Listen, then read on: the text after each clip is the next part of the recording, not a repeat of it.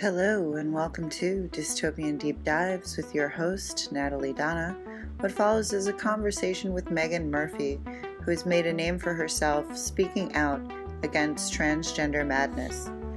We talk about Twitter, cancel culture, Matt Walsh, actors, and who you should check out if you're interested in the cult of gender. Without further ado, here's the episode. Excellent. So I won't try to take up too much of your busy schedule there. It's all good. No worries. Yeah, sorry. I know that it was hard to find time. So yeah, no, that's It's cool. amazing that you were able to, and I super appreciate it. I keep deleting Twitter. I keep deactivating it. And I know that you're banned from Twitter. And I was listening to your interview with James Lindsay, and he said he felt free after his permaban and wasn't thinking about permanently returning. Do you ever share the similar thoughts? Or I think a lot of people have different relationships to Twitter and to their suspensions, if they have indeed been suspended. I mean, there's obviously the broad issue of censorship, which is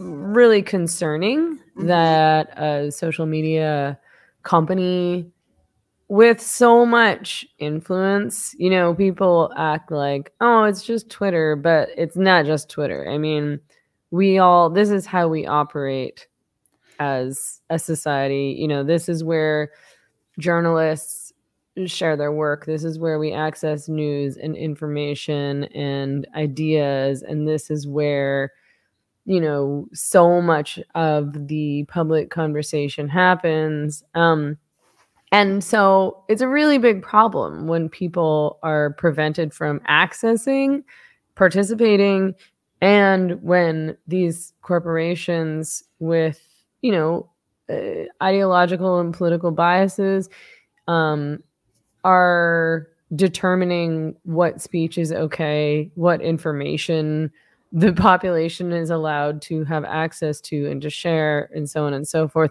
For me as an individual, to be banned from Twitter was really quite upsetting and concerning to me, but that's because of my specific situation and my work. So I'm an independent writer, journalist, podcaster, YouTuber. So I don't have access to any other income beyond. Sorry, my dog. No worries. That's cute. This is how she communicates. She's not barky, but she's quite whiny. I don't have access to any other income beyond what my supporters donate to me. Either by, being subscribers on Patreon or Substack, or through donating directly to Feminist Current. All of this work is work that I do totally on my own, and I don't have institutional support. I keep everything I do ad free, intentionally. I mean, partly because I don't feel comfortable selling anything that I don't, I would do that if it was something that I truly, truly liked and believed in. And I was like, this is awesome. Totally. I'll put it out on my site. That's very rare. But it's partly also that, I don't want to be beholden to advertisers. I don't want to be in a vulnerable position where I say something that they don't agree with politically or ideologically, and then they pull their funding, and that was funding that I was reliant on. For me to not be able to access something like Twitter, that means that I can't access my audience. It means I can't share my work. It means it's a real big impediment in terms of my ability to contact interviewees, like my ability to connect with people that I'm trying to work with and to have on the channel.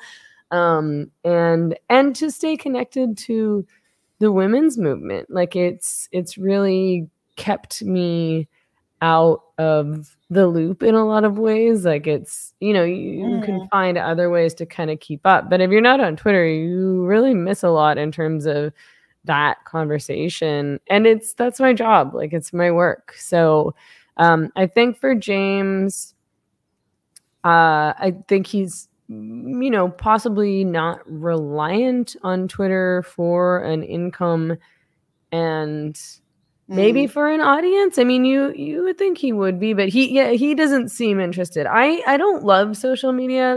Like when I did get kicked off of Twitter, I wasn't really on any other platforms. Was it about like 2 years ago or something? Yeah, it was the end of 2018. Oh, wow, even longer. Okay. I know, I can't believe it's been so long. It doesn't seem like that long ago. No. It seems like, yeah. So like, I guess, 2.5 years. Wow. I know. But I didn't have a public Facebook page. I didn't have a public Instagram page. I only had a public Twitter page. There's a crazy thunderstorm going on right now. I don't know if you can hear that in the background. A little bit. Yeah, I thought it was a car, but it's really loud. Like, it's really close. So hopefully the power stays on. Yes, that's last night the power went out like for an hour, and it was right when I was supposed to be doing a stream. It was just a private stream, but I was like, I was just like sitting around in the dark for half an hour, and I was like, okay, I guess this isn't coming on, so I'm gonna go out. Yeah. So actually, are you involved in any feminist organizing in Mexico, or? No, I haven't connected with anyone in Mexico, really. I mean, my Spanish is really bad, so that doesn't help in terms of connecting with other Mexican or other feminists who are living in Mexico, who are Mexican and they're Spanish speaking. I also, like, it's not like if I was living in Mexico City, that might be different, but I'm living in a really small little town that's not political in any way and is not. Sounds relaxing. I love it. It's great. Like, it's a weird, like, it's funny because it's like, it's a really little town, but it's quite busy, and we do get a lot of tourists. And so it can be pretty crazy. Like in the summer, it's less crazy because it's not our tourist season. It's the low season. In the winter, it's a lot crazier. So there is a lot going on in town often, but I do find it very relaxing and calm and sort of an easier, nicer lifestyle. I feel like there's a stronger community here. I mean, you kind of know everybody, so I never feel like lonely or isolated. Like I leave the house to go to the gym or to a restaurant, to the store, and I'll see like 3 people I know on the way. Like, if anything happens, I can just go outside. Like I could go to my neighbor's house. I can walk across the street to the bar across the street. Like it's nice to feel like you're around people that you know. I mean, and I think in cities, people get quite isolated, and I think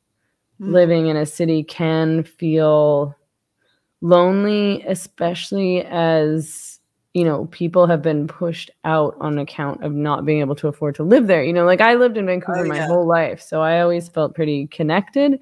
But at the same time, the area that I was living in for a very long time, about 15 years before I moved here, which was the Main Street area, it changed so much that whereas at one point I would leave the house and walk down the street and run into a bunch of people I know, all those people could no longer afford to live in the area. And so the people that started moving into the area who could afford those houses and condos, which were extremely expensive, even the rents were extremely expensive. I was lucky to be in an apartment where I had very, very affordable rent, and they just were not raising my rent. So I got pretty lucky there. But at a certain point, I was like walking up and down Main Street, and I was like, I don't know any of these people. Like, I don't know the people at the coffee shop. I don't know these people at the sidewalk. I don't know these people at the bar. Like, and that's shitty. Like, it's like you want to be able to go to like your local and see your friends. Like, that's what I liked about, I'd say a similar thing happened in Philadelphia too.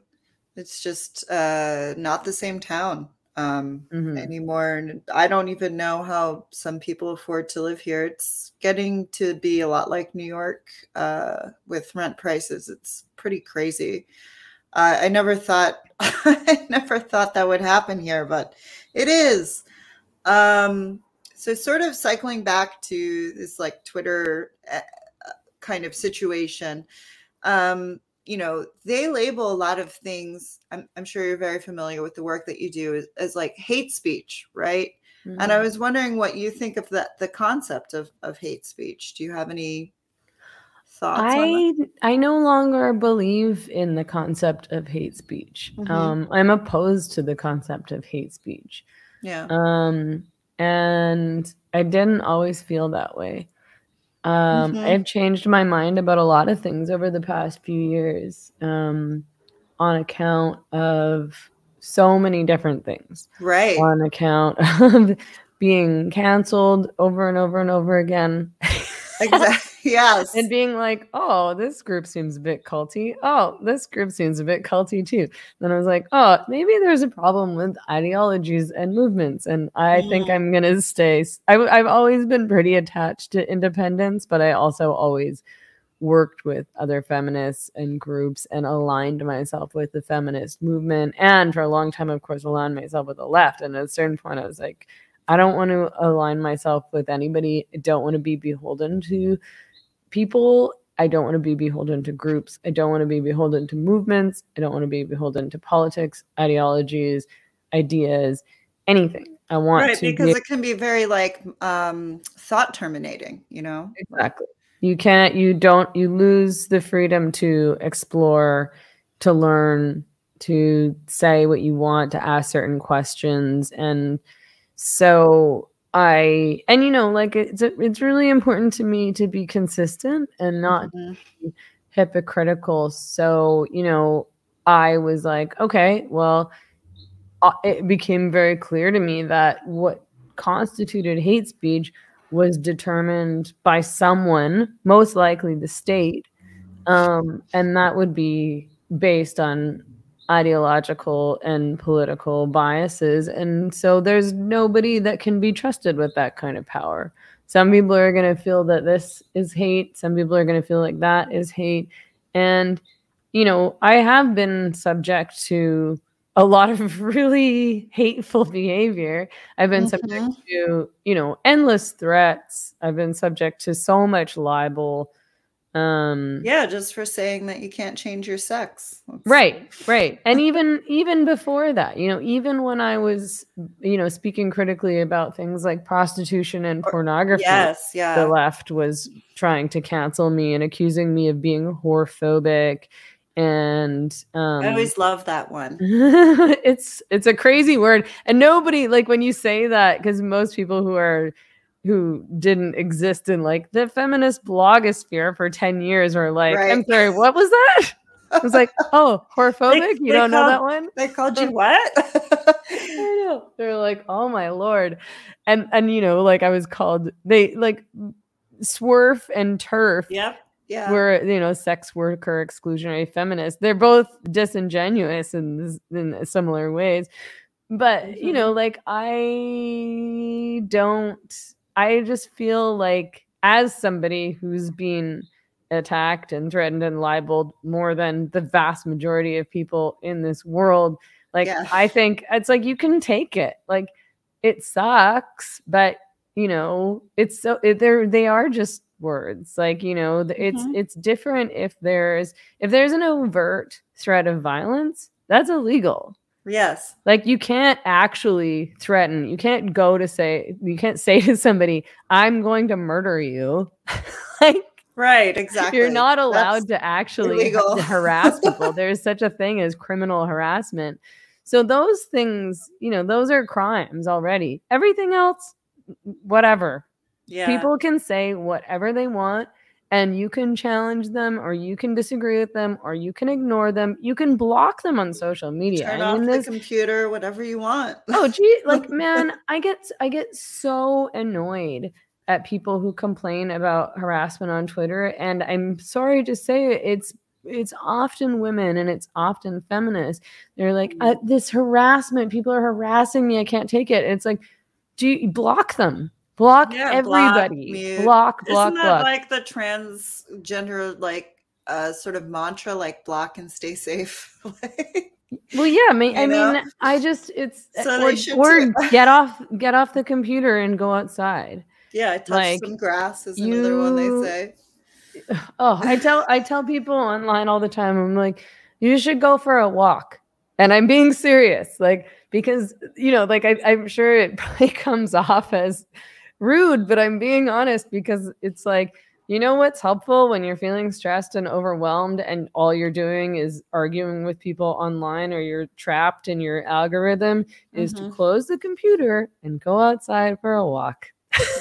Yeah. Go talk to some humans. Go take your dog for a walk. Buy a cup of coffee somewhere or tea. I don't know. Yeah, totally. I totally agree with that. And I think for just personally, social media has always made me feel some type of way. And I just sort of I'm like, okay, I'm going to step back from that for a little while. And I don't really have, any kind of income or anything like that. So it's a little bit different. And I can totally understand your viewpoint with, needing it to spread your work and get subscribers and things like that, because I know that that's how you rely on income. And so I've also been working on an idea about what I call like a decentralized net cult, which I think transgenderism can serve as like an obvious example, where basically the same message is disseminated by various people. Sometimes I see this in leftist and, so-called feminist circles, and feminist, right, is such a vague term now. I think it's people don't really know what I'm saying when I say that. But even in the sort of radical feminist sphere, let's say, you get these kinds of personalities or people, and they all sort of are saying the same thing. Have you encountered this kind of phenomena? I'm not sure exactly what you're talking about. Oh, sorry.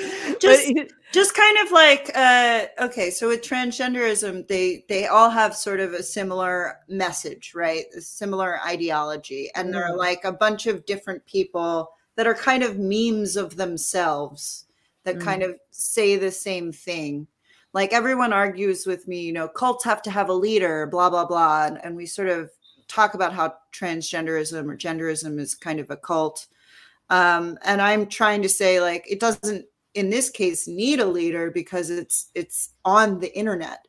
So it's the same ideology, but it's spread by like different kinds of people, or they're not even different kinds of people. They're basically the same kind of person spreading the same message, but there are different individuals doing that. Like an example would be like with transgenderism, it's the easiest one. And I've been looking at it for longer than I'd like to admit. But like, so you have like someone like ContraPoints, and then you have someone like Philosophy Tube or whatever the heck that dude's name is. Like they look exactly the same and they're saying the same stuff. Like, do you ever kind of observe the same thing in other sort of like leftist groups or things like that? Yeah, I mean, that's a big part of the reason why I started The Same Drugs, which is my YouTube channel and my other podcast. And then, of course, I'm still doing the Feminist Current podcast. Because, I mean, Feminist Current is really important in terms of, there weren't any other websites for a long time. There have been some that have popped up now. That was one of the only website I found speaking out about this topic. Yeah, and about pornography and about prostitution. There was no one else talking about this. You're like the OG. Yeah, there weren't. Like that's why I started it. Like there wasn't, because I was, trying to get published, and I was in journalism school, and it wasn't possible because no other feminist website in North America would publish anything that was critical of prostitution or pornography or of like sex positivity or even BDSM, and certainly not gender identity. Right. And, so I'm still trying to cover that movement and advocate for women's rights. But I also started to feel like I was like, I don't want to just say the same thing over and over and over again. And I found that a lot of the feminists that I was engaging with were saying the same thing over and over and over again. And I started to be like, wait, what does that mean? Like these are starting to sound just like mantras. And the things that we criticize trans activism for doing, the so-called trans rights movement of doing, we're also doing ourselves. And you weren't allowed to ask questions. Like you weren't allowed to question or challenge these mantras. Things like believe women.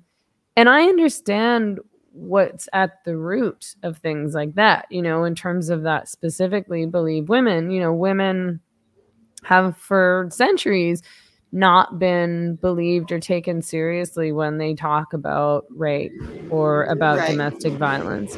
Believe women ended up becoming this thing where anytime a woman said anything or made any accusation, like you couldn't question her. And that wasn't okay with me because I do still believe in due process. And there have been incidents where men have been accused of very vague things, like been accused of being abusive or of harassment. And then nobody will actually detail what happened.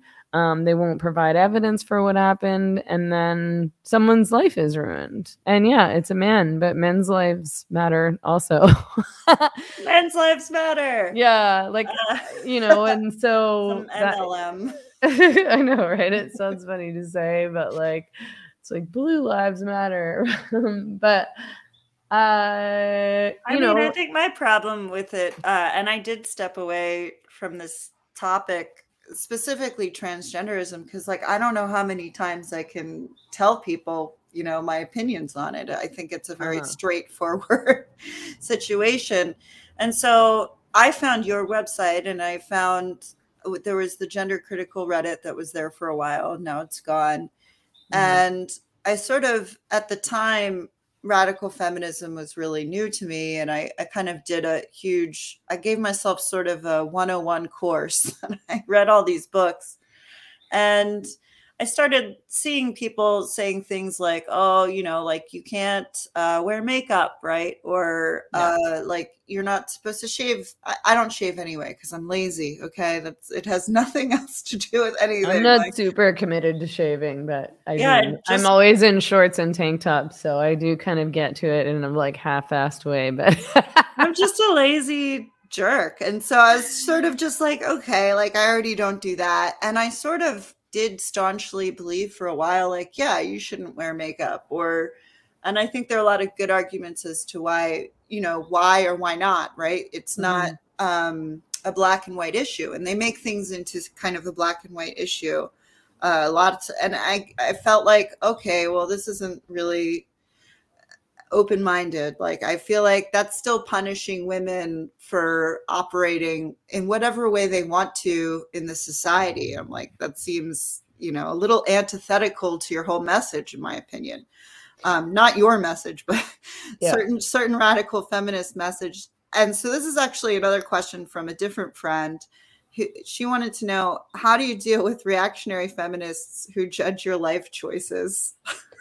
I mean, I really just ignore them. Like I do. Like when I say I've been canceled by everybody, it's like, I was canceled by the liberal feminists a long time ago, but the radical feminists all canceled me too. And the leftist feminists all canceled me too.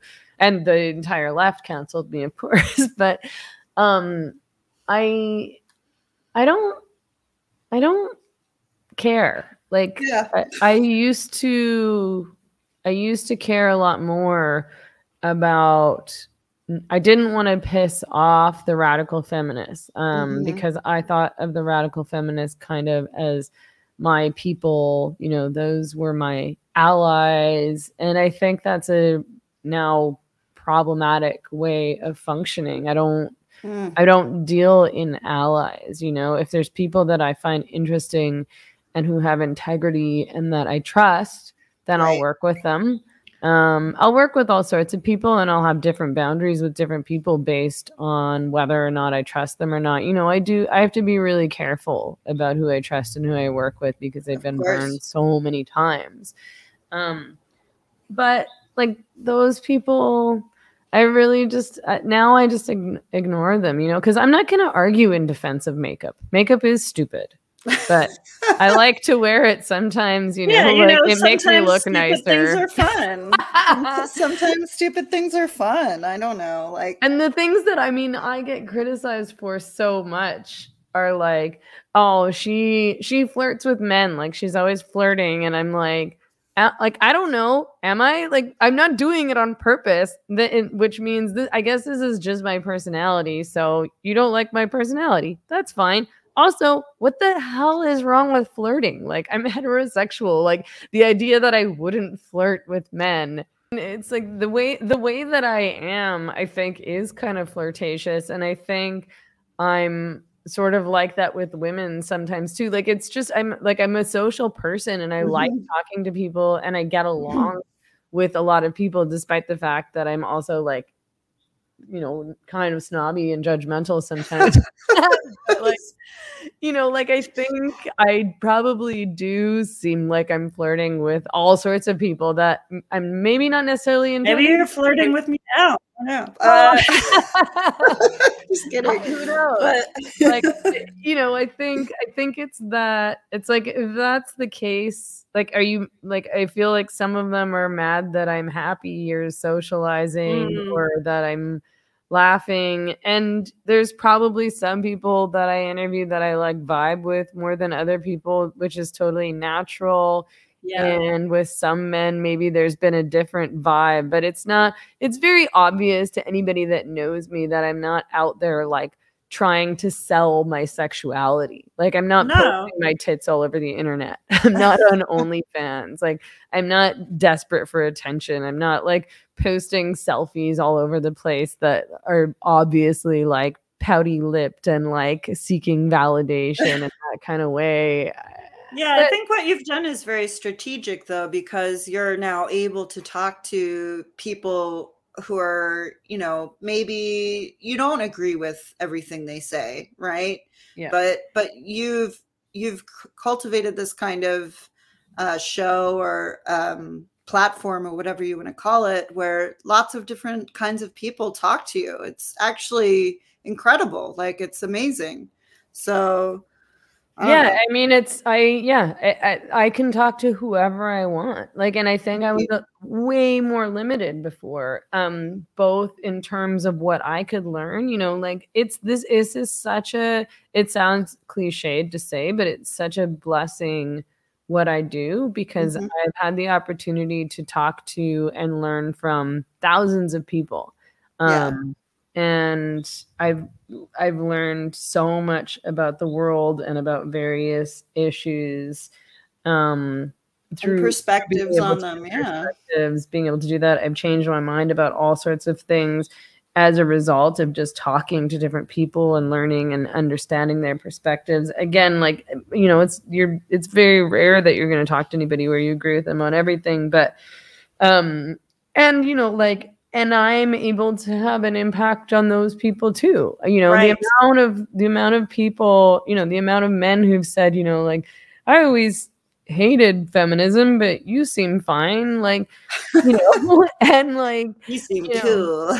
Well, like, you're not like irrational or hysterical, or you don't hate men and whatever. And, you know, and I've had the opportunity to explain the feminist view of gender identity to audiences that never would have heard it before. I mean, Joe Rogan's audience, like, they would have no idea who Janice Raymond was. They would have no idea that there were feminists that were critical of this idea for feminist reasons and would certainly never be sympathetic to that view. So I don't know, people were mad at me for talking to these various people. It's ridiculous. Like, these people I always think it's kind of funny. I don't know. I literally will talk to anybody. Like, I really don't. Yeah, me too. I don't care. I just and it is limiting, you know, again, that sort of thought terminating situation where you're like, well, I don't want to piss off this contingent. I guess, you know, I won't talk to this person.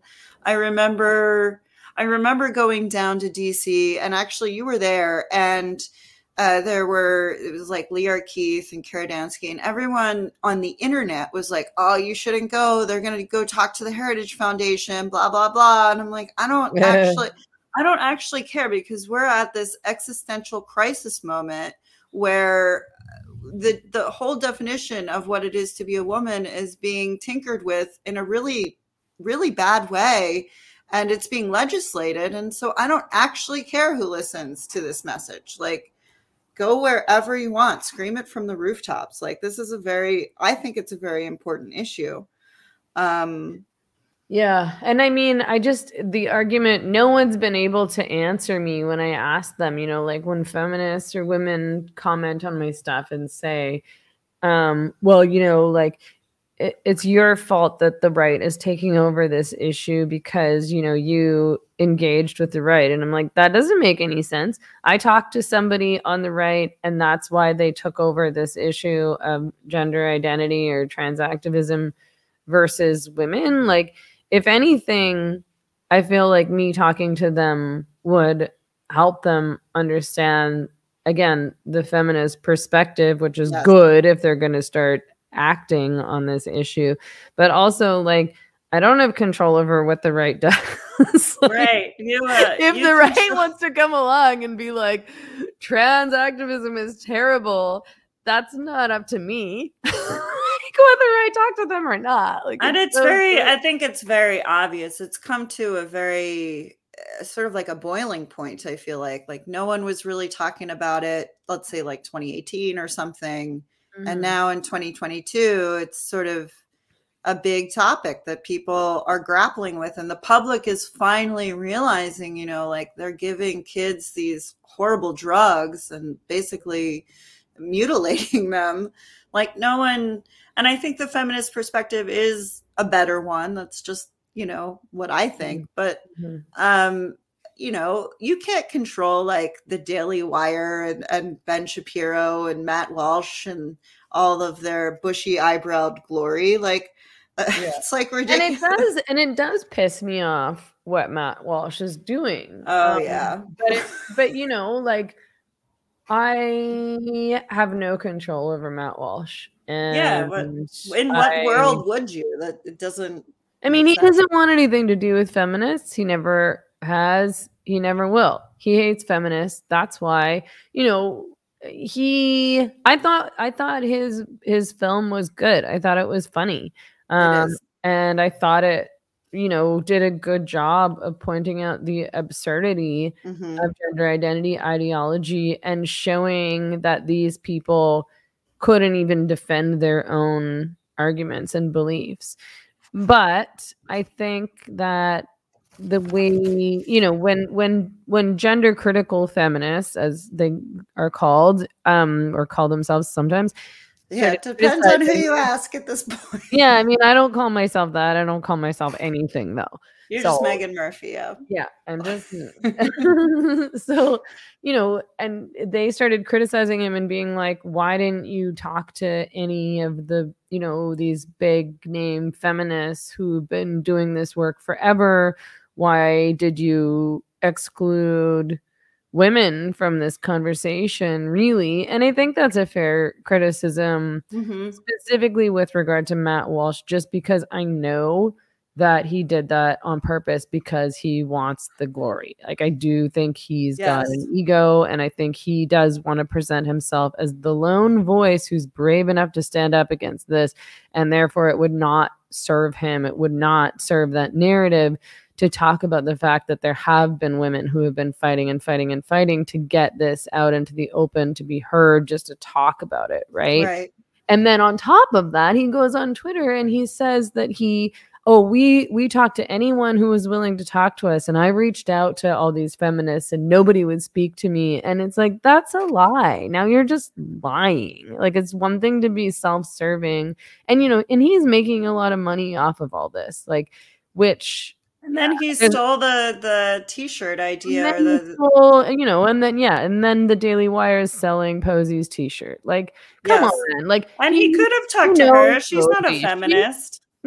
She for sure would have talked to him. She for sure would have, and he knows who she is. Like, of course, he knows who I am. I'm sure there are plenty of women that he could have. I'm sure there's some feminists who would have said no way, but there are plenty of women who have been in this fight who would have talked to him, and he did not try. He never contacted me. The Daily Wire knows me. I know Ben Shapiro. I blurbed Ben Shapiro's book. The Daily Wire has interviewed me several times for articles. They covered my my Twitter banning. And I'm not against the Daily Wire. You know what I mean? Like, I like Ben Shapiro. There's all sorts of things I don't agree with him on, but I like him. There's lots of stuff that the Daily Wire produces that I find useful. Other stuff I don't like.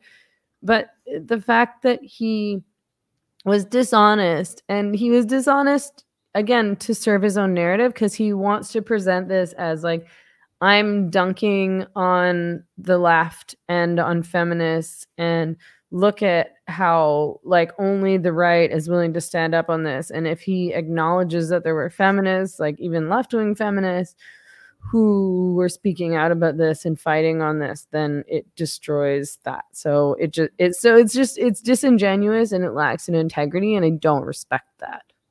Yeah. Is the transgenderism movement a house of cards? Do you think it will fall eventually? Yeah, definitely. I think it's falling already. I mean, the problem is that it's been baked into institutions, yes, and into the law, which was why I tried so hard to speak out against Bill C-16 back in 2016, 2017, was because I was like, okay, it's one thing to be talking about this, arguing about this, like, but it's another thing if you're making a law out of it. Like, yeah, legislation is hard to undo. So exactly, it's harder to undo than get done. Exactly. And so I think it's falling apart in that people are not going for it anymore. I think a lot of people were not aware that it was happening, and then when they became aware that it was happening through like men trying to compete in women's sport and through this whole transing of kids, they were like, what? This is going on? This is crazy. No, a man can't be a woman. This is ridiculous. And so I think that it's become an obvious joke, but it's also angered a lot of people who are not putting up with it. And we can see that the tides are turning in terms of the sports issue and in terms of the transing kids issue. And it's, the transitioning of kids is one of the very, very, very worst parts of all of this, because the reality is that a lot of kids' lives have been destroyed, and now they're coming back and suing, or their parents are suing.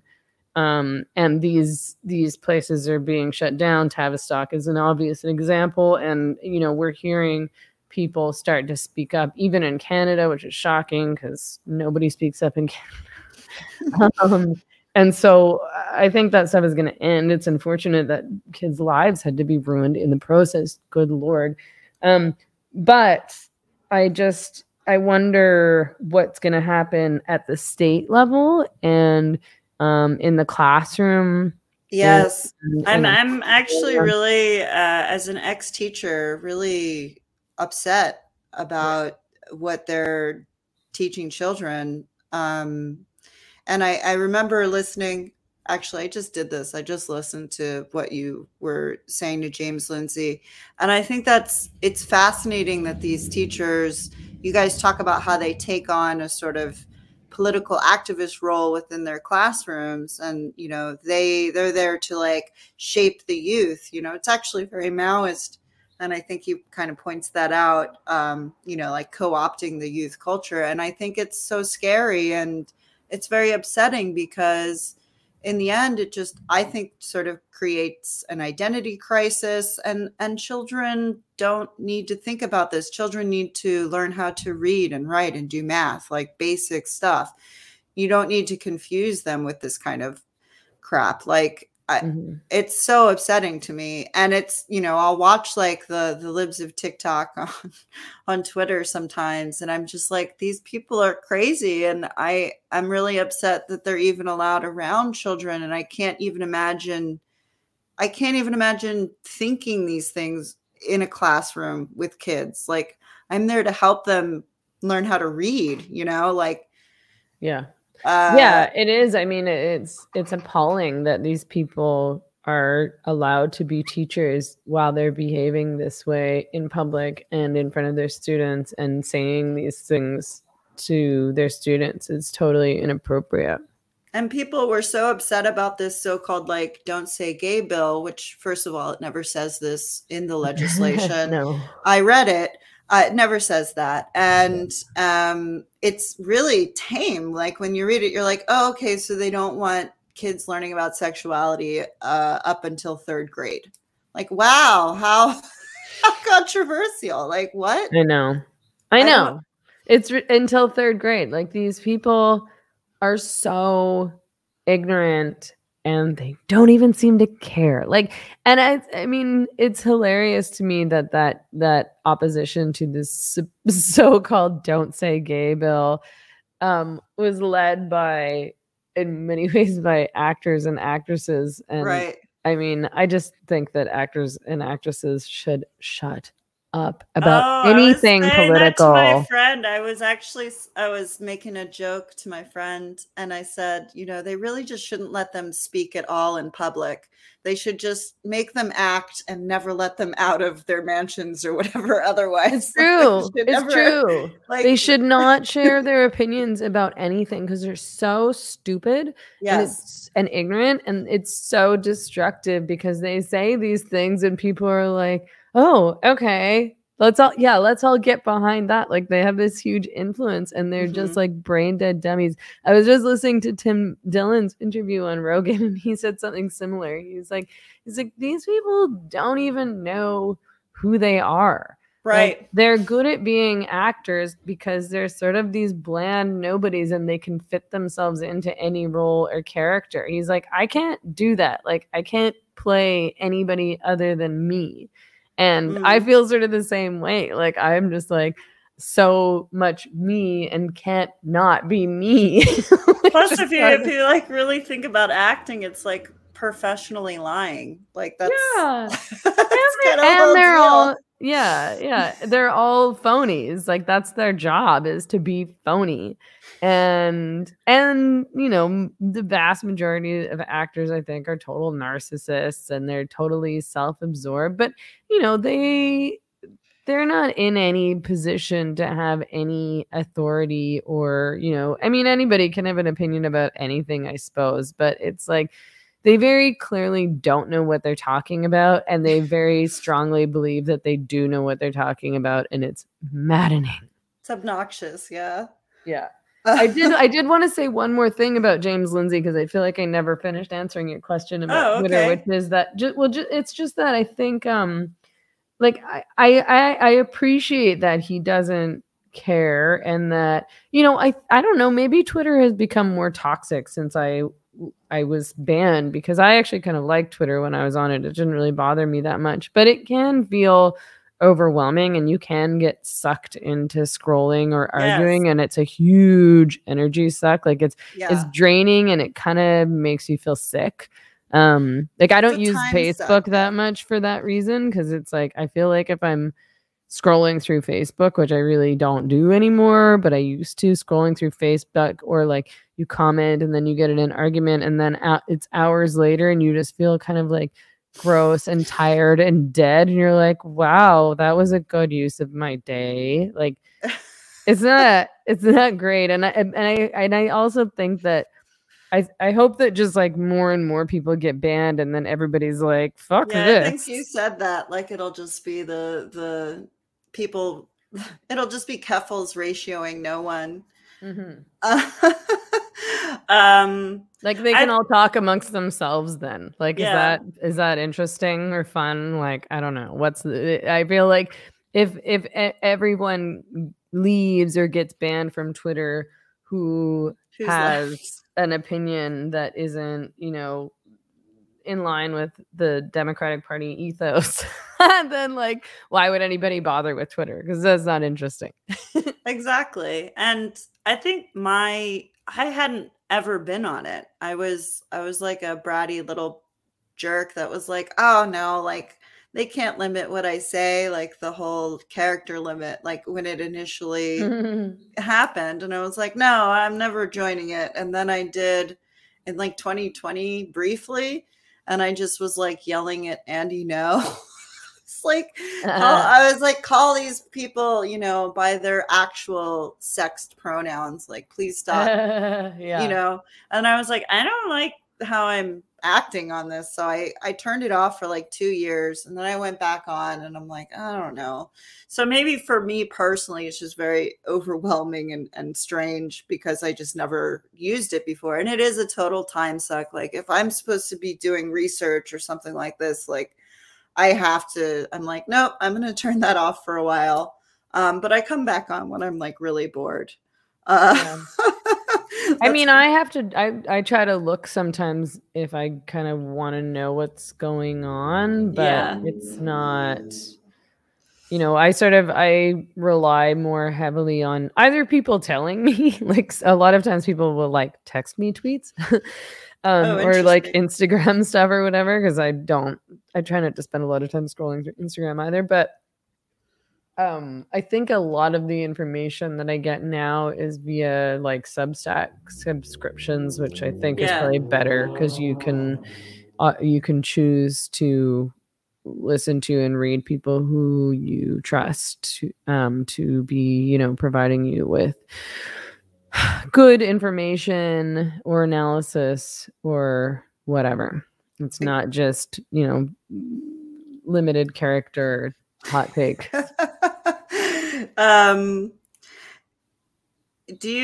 Is there anyone in the like so-called gender critical movement that you think is doing pretty good work?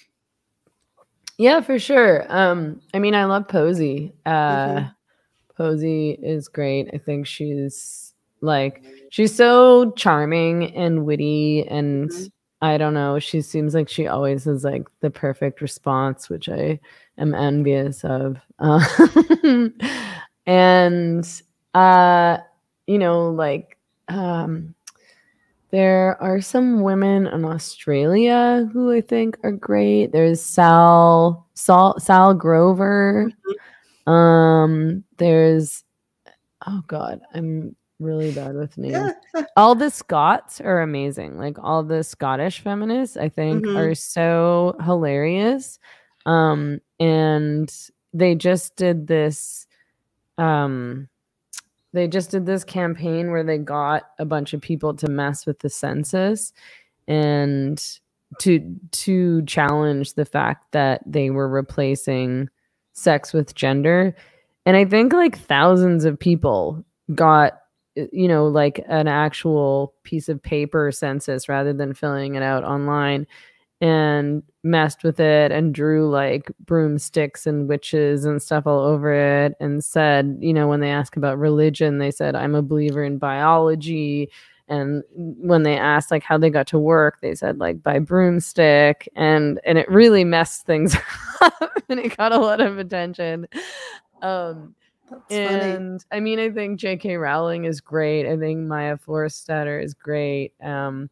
I think that Kathleen Stock is doing good stuff. I think that Wolf is doing great stuff. Kara Dansky is doing good stuff. I mean, I just talked to Amy Sousa today, who organized the rally for Julie Jaman in Washington. Julie is, of course, the woman who was banned from her pool for not wanting to have men in her change room. Yes. At the YMCA. Lord. So she's, she organized that rally, and that was pretty amazing. I think she's working on some more things. I think that Redux is awesome. Like the women who started, do you know Redux? Mm-hmm. Yeah. They seem to be doing some good stuff there. I'm really forgetting people, and then I'm gonna feel bad. So sorry. No worries. It's really, I just assume if people are listening, maybe they don't know what we're talking about. So I like to throw some stuff out for them to follow up on if they want to. Because this podcast is all over the place. I talk about all sorts of. I got very bored with transgenderism, and I sort of went off on my own. I know. And I think it is a big issue. I think it's very important, but I also have this attention span that's like, okay, I already have my opinion on it. Like, I don't want to think about it anymore. I know. I mean, I get like that too, where I'm like, okay, everybody already knows what I think. Like, I don't want to just keep repeating myself. And I feel like it's like, I don't think everybody just wants to keep hearing over and over and over again what I think about transgenderism. And I'm also interested in so many different ideas and issues and people that I want to talk about other things. But of course, I keep coming back to this because it's important and it's crazy. But I understand that feeling of being like, okay, I've gotten pretty deep into this. I'm moving on. Yeah. And so I guess I'll just wrap it up. One more time, where can people find you and your work? So feministcurrent.com is my website. The Feminist Current podcast is there, but it's also on, Apple Podcasts and Spotify and everywhere else. The Same Drugs is on YouTube, on my YouTube channel. So Megan Murphy's YouTube channel. meganmurphy.substack or substack.meganmurphy. Yeah, I always forget which order it is. I think if people just type it into a search engine, they'll find it. So yeah, and I really appreciate people who are subscribing to my Substack. I love Substack. Substack is like this. It's super easy to use. It's super clean. I love the way it looks. You can write there easily. You can put your podcast there easily.